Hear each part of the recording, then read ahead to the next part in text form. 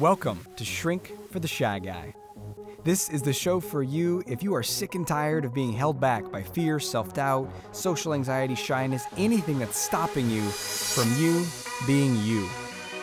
I'm going to share the most powerful tools and resources that I've been discovering over the last 15 years on my journey to eradicate social anxiety and instill confidence, first in myself and then in every single person that I meet on my journey.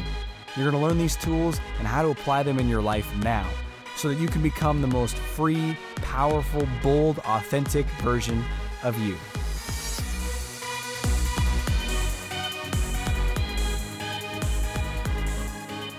Hey, welcome to today's episode of the show. I am excited to be with you here today. We have a fantastic interview with someone who I really respect and admire, that I've learned a lot from her writings and her books. And her name is Dr. Judith Orloff.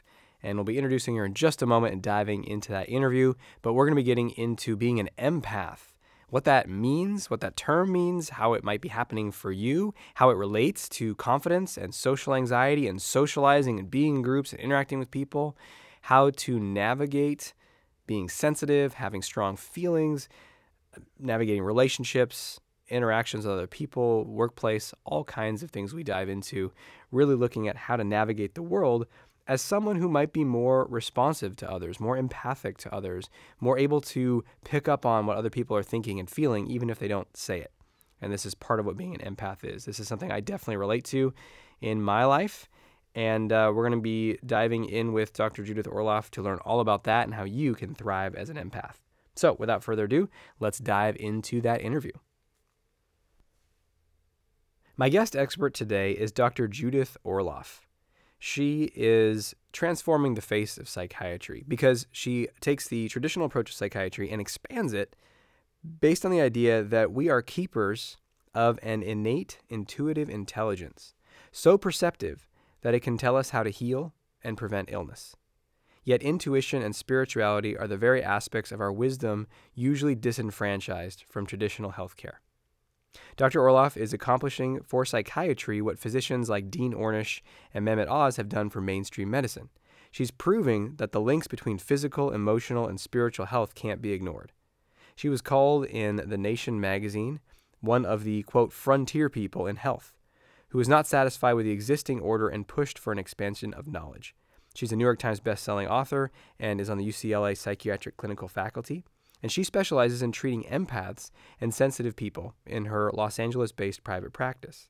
She has spoken at medical schools, hospitals, the American Psychiatric Association, Google, Fortune magazine, all kinds of different summits and news stations and all kinds of places where she can spread this message because it's so needed in our society right now. And fortunately, it is being heard and she has the courage to share it. So thank you so much for being with us today, Dr. Orloff. You're so welcome. So, many people, listening to this show struggle with confidence and social anxiety, and many of them, just like me, did not realize that a lot of their social anxiety comes from being very empathic, or as you would call it, an empath, and that this can lead to a lot of anxiety in groups, around other people, interactions with others. And so just to kind of start to broaden people's awareness, maybe you could describe briefly what an empath is and maybe how it relates to social anxiety or how it might affect us socializing with others. Yeah, so I'm a psychiatrist and I'm also an empath. And what an empath is somebody who is an emotional sponge and who doesn't have the same kind of boundaries and filters other people have, so we feel everything. Empaths can feel other people's emotions. They could feel other people's physical symptoms sometimes and are prone to sensory overload. And when you're on sensory overload, the last thing you want to do is socialize. So social anxiety is connected to sensory overload, and it's not usually thought of that way. But as an empath, if you're grounded and centered and are practicing self-care techniques, then that sensory overload won't happen, or it'll happen a lot less frequently. And that's why I wrote Thriving as an Empath. It's 365 days of self-care for sensitive people. So if you're an empath, if you identify as an empath or sensitive person, you can practice the self-care techniques for social anxiety before you go out. Or, empaths often prefer one-to-one contacts or small groups rather than large gatherings. I very infrequently go to large gatherings because I just don't prefer them. It's just too overstimulating for me. I'd rather sit at a dinner table with, you know, one or two people Hmm. and talk to them than I Yeah. go into a large group. Though I'll go to a concert and but in those cases where I am around large groups, I really practice the self-care techniques in the book. I ground myself, I center, I meditate, I breathe. I spend a lot of alone time before I go out so I'm not overstimulated before I go out. And then, I can have a great time. Hmm. Yeah, Yeah. so it's all connected to being an empath a lot of times. And what I'm hearing, what you're saying is that the self care can take many forms. There's specific practices that you talk about in thriving as an empath, and I love how you broke it up to one a day. So it's not just here's a list of a million things. It's well, just they get a chance to practice one a day and really see which ones fit and work well.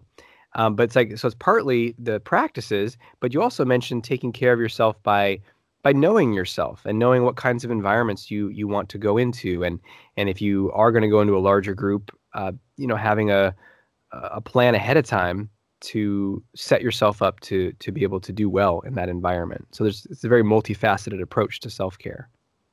Oh, very multifaceted. And the book is also deeply connected to the seasons of the year, the solstices, and the cycles of the moon, so that people can get used to connecting as part of their self care to nature. And nature, not just taking a walk in the woods or in the trees, it's the nature in the capital N, the universe.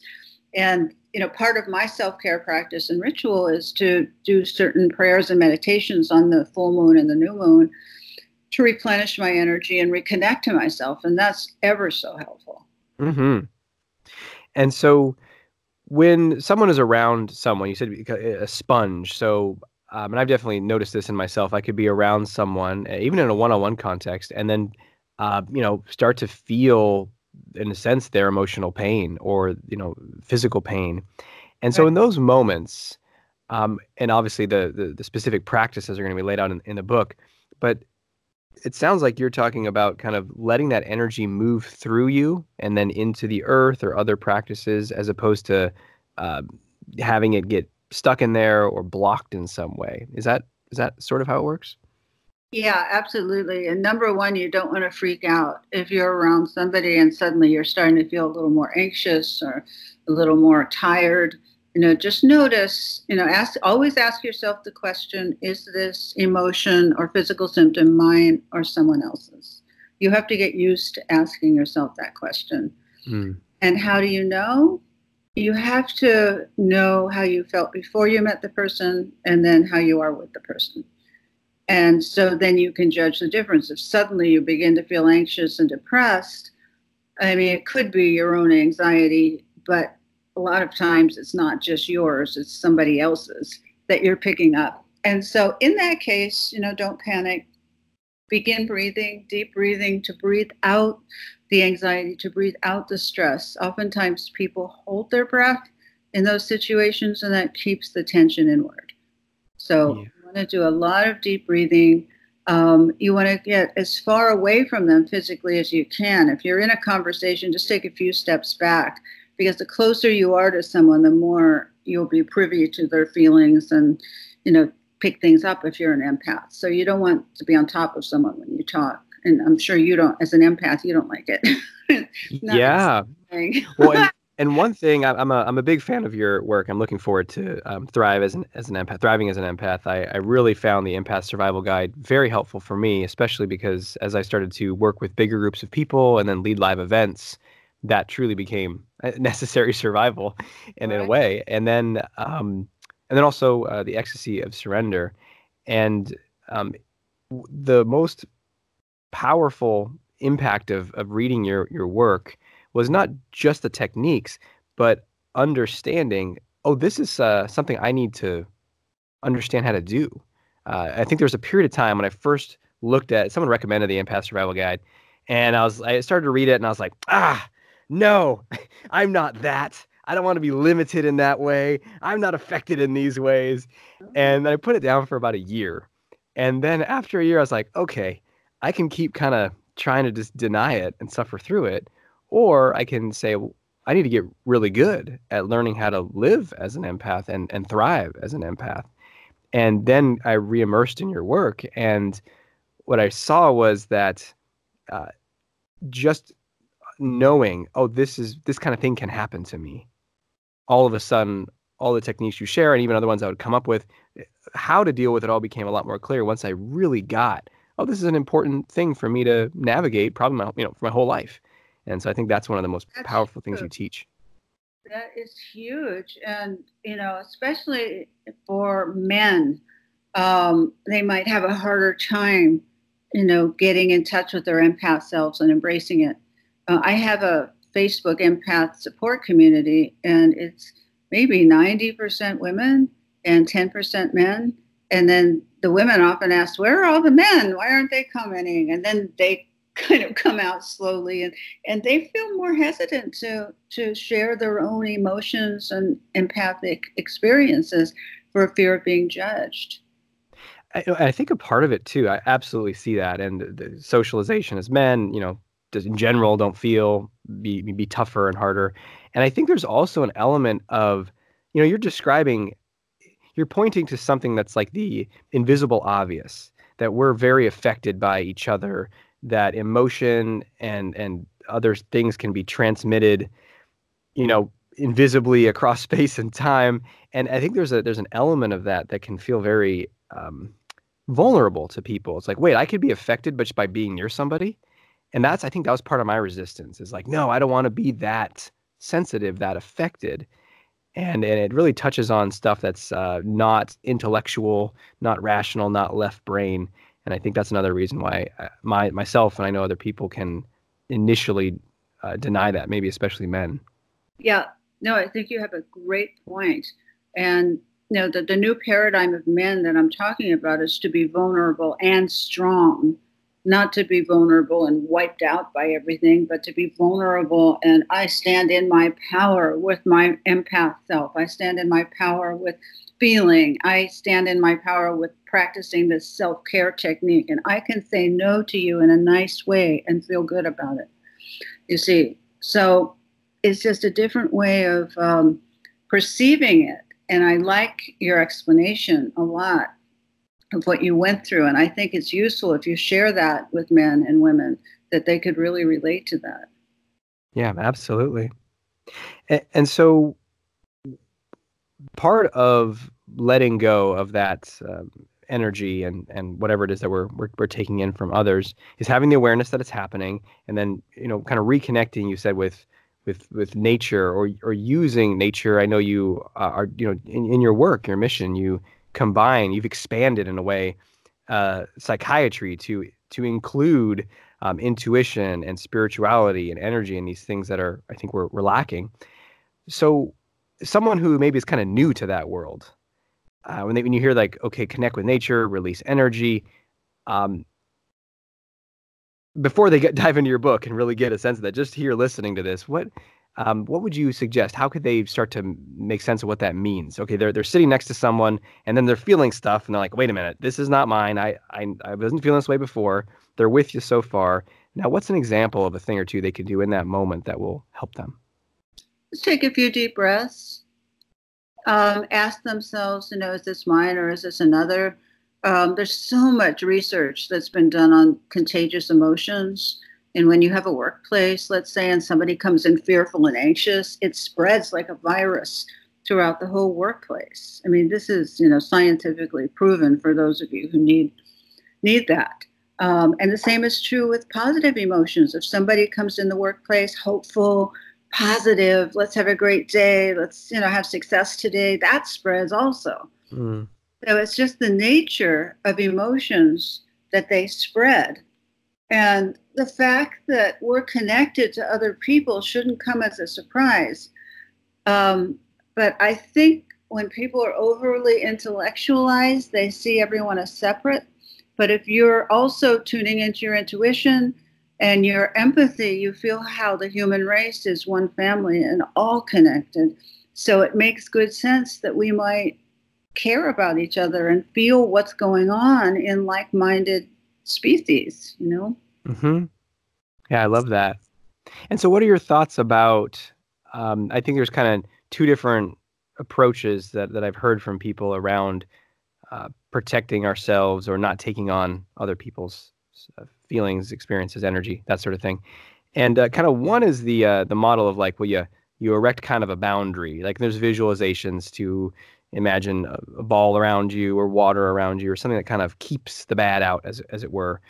And then there's another school of thought that's promoted, say, by Reginald Ray and other meditation teachers. That's very much like, well, you can try to do that stuff, but you can't really create that separation from others. So what's going to happen is you're going to be affected anyway. And what we want to do is really get good at not contracting on anything in our body and just letting stuff move through us and surrender and just let it go. Do you have a thought on that? Yeah, I do. And in all the self-care techniques I have in Thriving, they include both techniques. It's never either or for me. I always, incorporate the greatest wisdom from all traditions.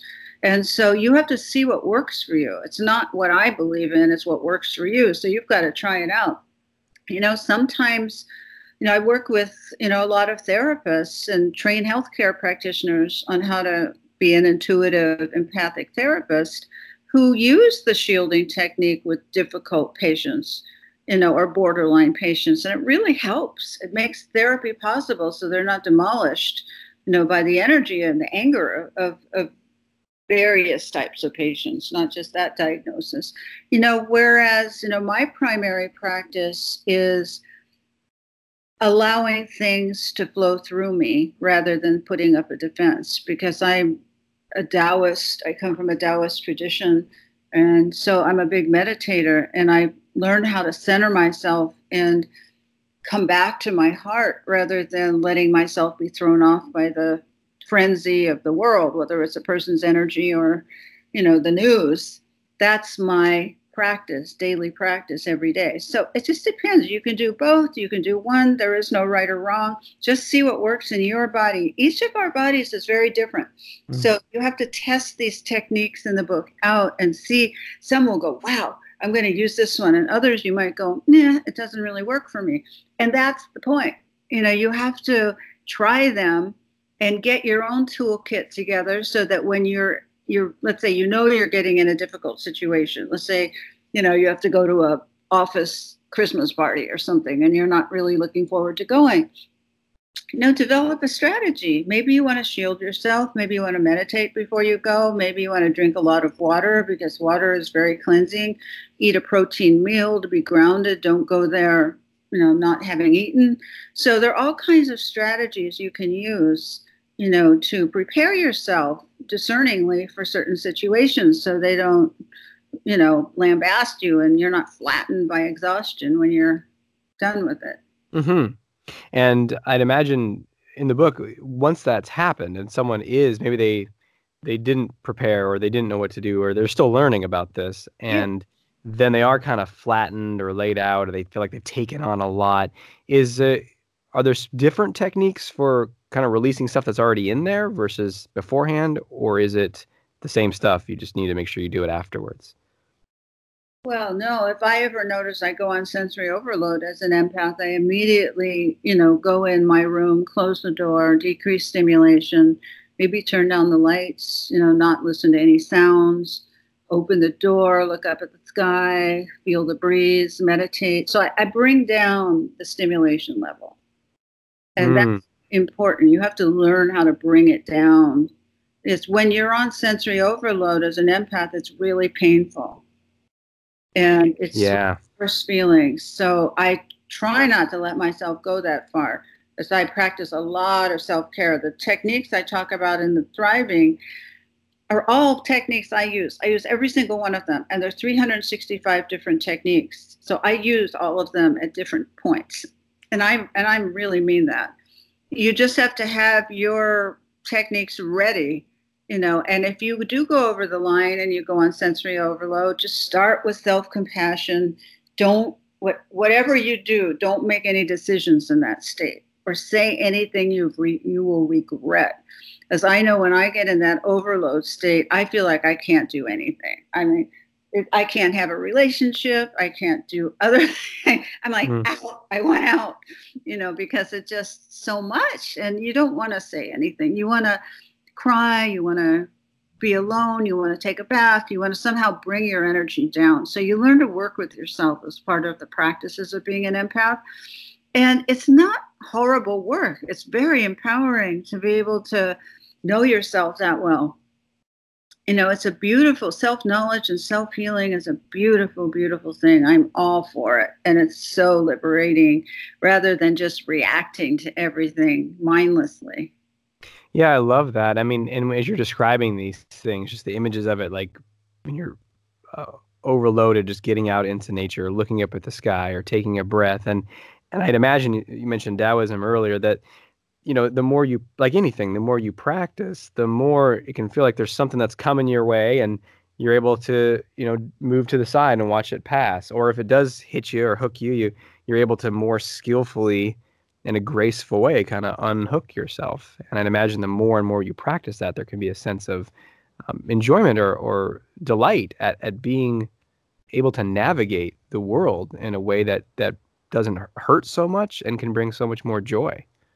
Right. And it's a form of empowerment when you can do these things. This is an empowered person.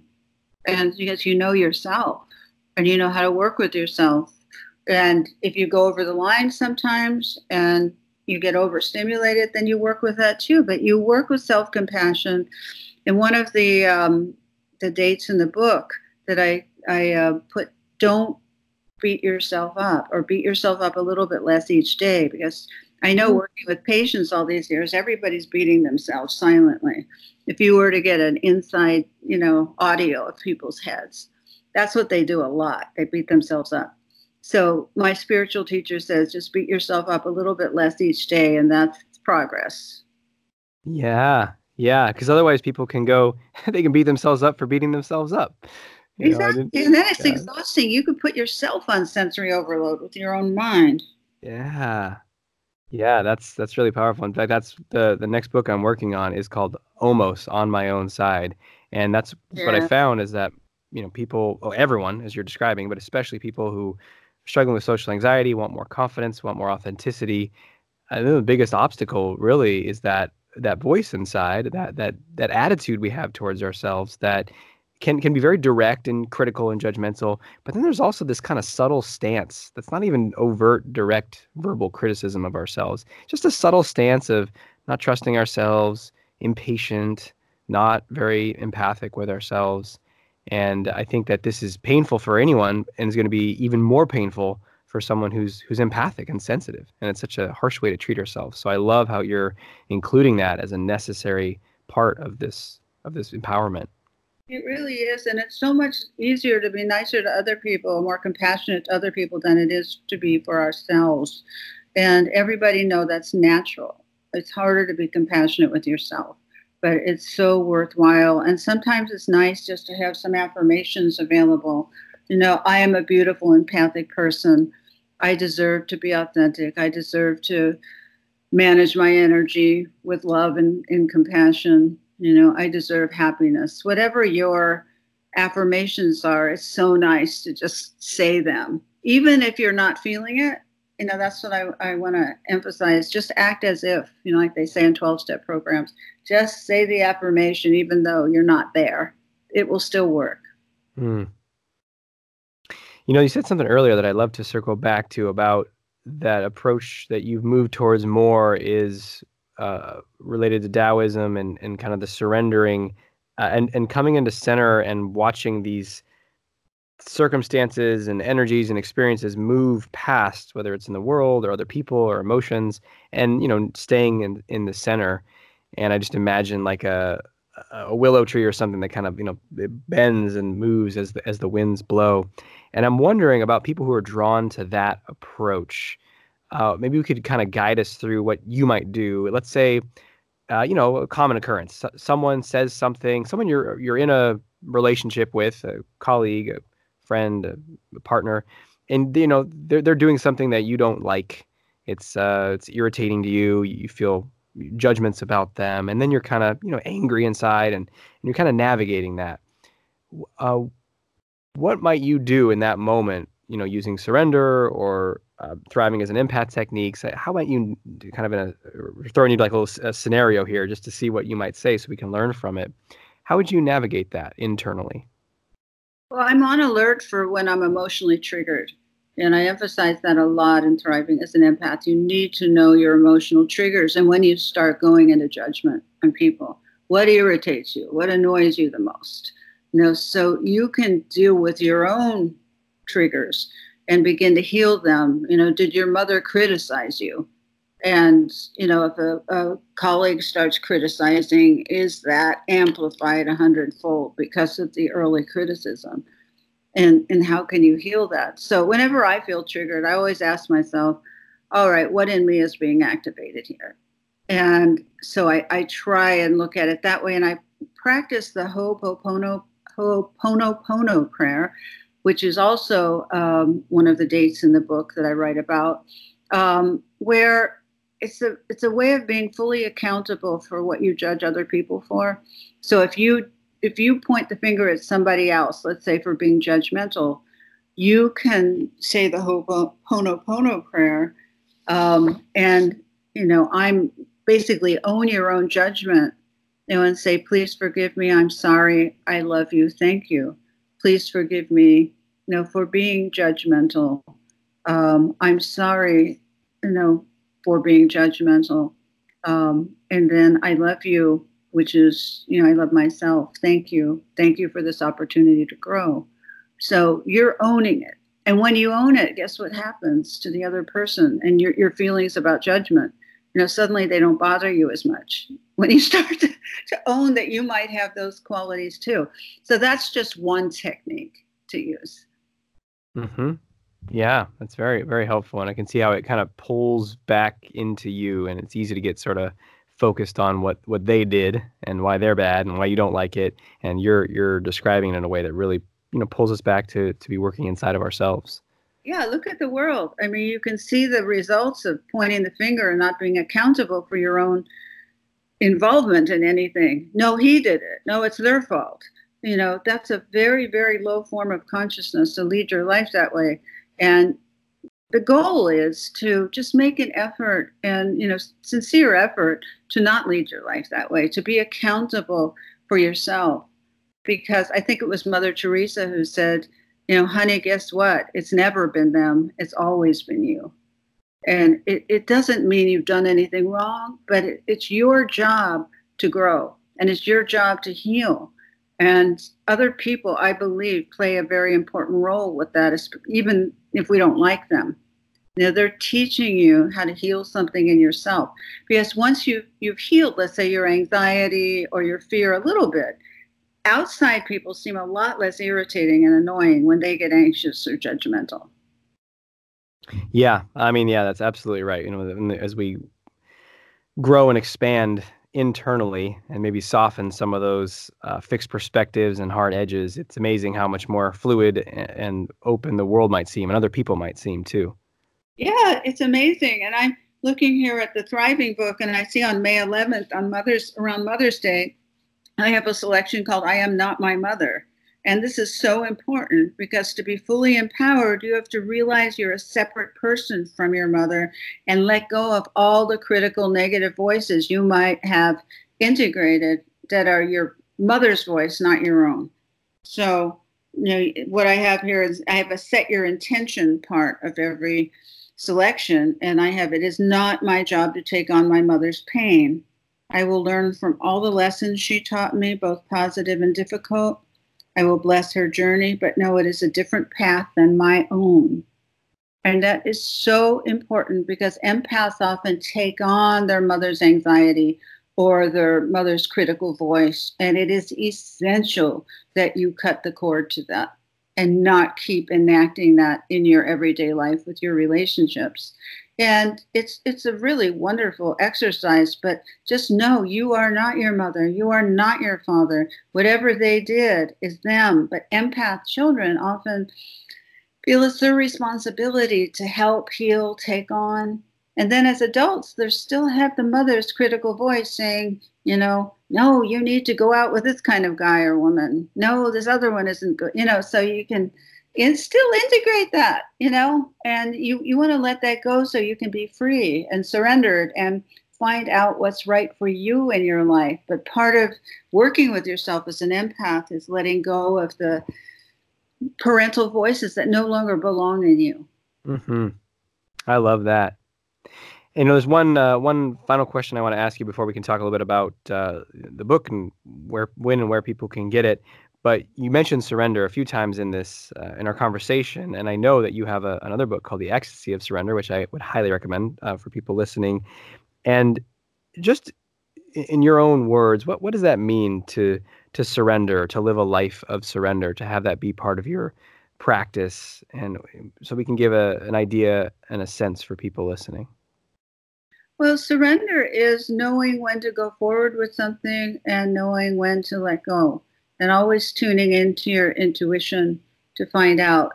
It's not just being passive and waiting for life to come to you. It's knowing the rhythms of life. And that's how getting in touch with the seasons is so important, to get in touch with the rhythms of life so you don't push yourself into oblivion and stress yourself out and go on sensory overload. So there are certain times where it's wisdom to let go. And it's hard. Now, I know when I was promoting that book, I got a lot of pushback because people were saying, well, why do I need to surrender? Isn't that something bad?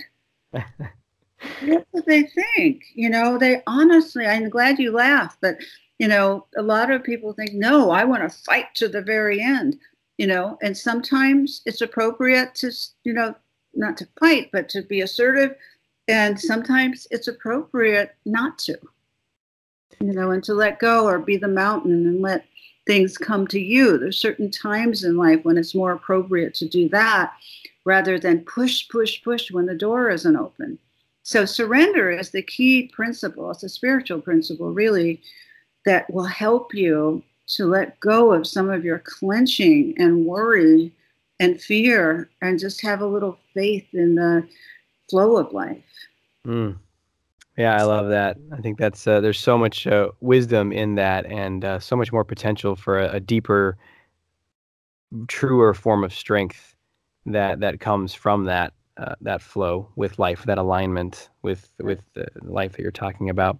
So I love it. This is the end of our time, but Dr. Orloff, so a couple things. One, the book is Thriving as an Empath is coming out on October 22nd, and it's available for pre-order now on Amazon. And of course, when it comes out, people can get it on Amazon and imagine, all over in ways that books are distributed.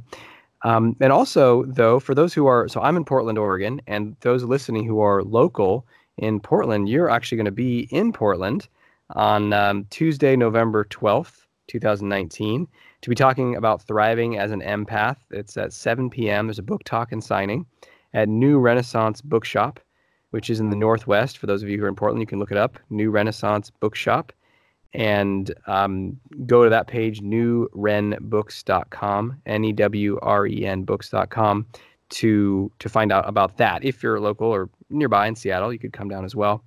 And then there's a book. And then also, Dr. Orloff, for people just to get in touch with your work in general, follow you, maybe get emails from you, what's the best place for them to go? You could go to my website, which is drjudithorloff.com, ORLOFF.com. And I want to say I also have an Empath Survival Guide online course. It's 9 video lessons that you could download at your convenience if you want to go deeper into skills and coping with being an empath. Oh, fantastic. Well, thank you so much for sharing with us today, your wisdom. I mean, there's such a depth that are in your books. I know we could just get a little sense of it today, but there's so much that comes through in the way you think about the questions I ask and your responses. And I highly recommend anyone listening who relates to empath or is curious about it, has family members that are dealing with it, to really understand how to live with more empowerment. So go to her website and, of course, get the book when it comes out in October, Thriving as an Empath. Thank you again for being with us. You're very welcome. And that brings us to the end of the interview. But before we go, let's figure out how you can put this into action. Time for action. Action. Action. So the biggest action I think you can take from this, I mean, we talked about numerous techniques, and of course you could get even more from her books and the new one coming out. But the biggest action you can take immediately right now is to see if you identify with this whole conversation and being an empath. And if you're wondering, like, is that something that sounds similar for me, or I can relate to that? That is going to be the most important action, is to really investigate if this is relevant to you. Because if it is, that could be a major turning point in your life. I know it was for me when I opened the doorway to possibility, like, oh, maybe this does relate to me. And as you heard in the interview, I kind of rejected it at first, but then I became more receptive, and it's given me a tenfold increase in my ability to use my empathic powers to read people, situations, to feel more, to make better decisions because I can take more things into account intuitively, and then be able to navigate the kind of the challenges of it, right? The taking on of emotions and feeling overwhelmed or overloaded, as she described it. So it's led to nothing but good things in my life to really discover that about myself. And so if you're thinking about it, it seems to maybe make sense. I understand there's kind of a process of discovery there. Just go a little deeper. Go check out her website. Go look at her other book, Empath Survival Guide. Get the new one when it comes out. Just kind of start to poke around in there, because what you might find is you gain this whole skill set of tools that allows you to fully embrace being you more instead of trying to shut everything down and protect yourself. So that's your action step for today. And until we speak again, may you have the courage to be who you are and to know on a deep level that you're awesome.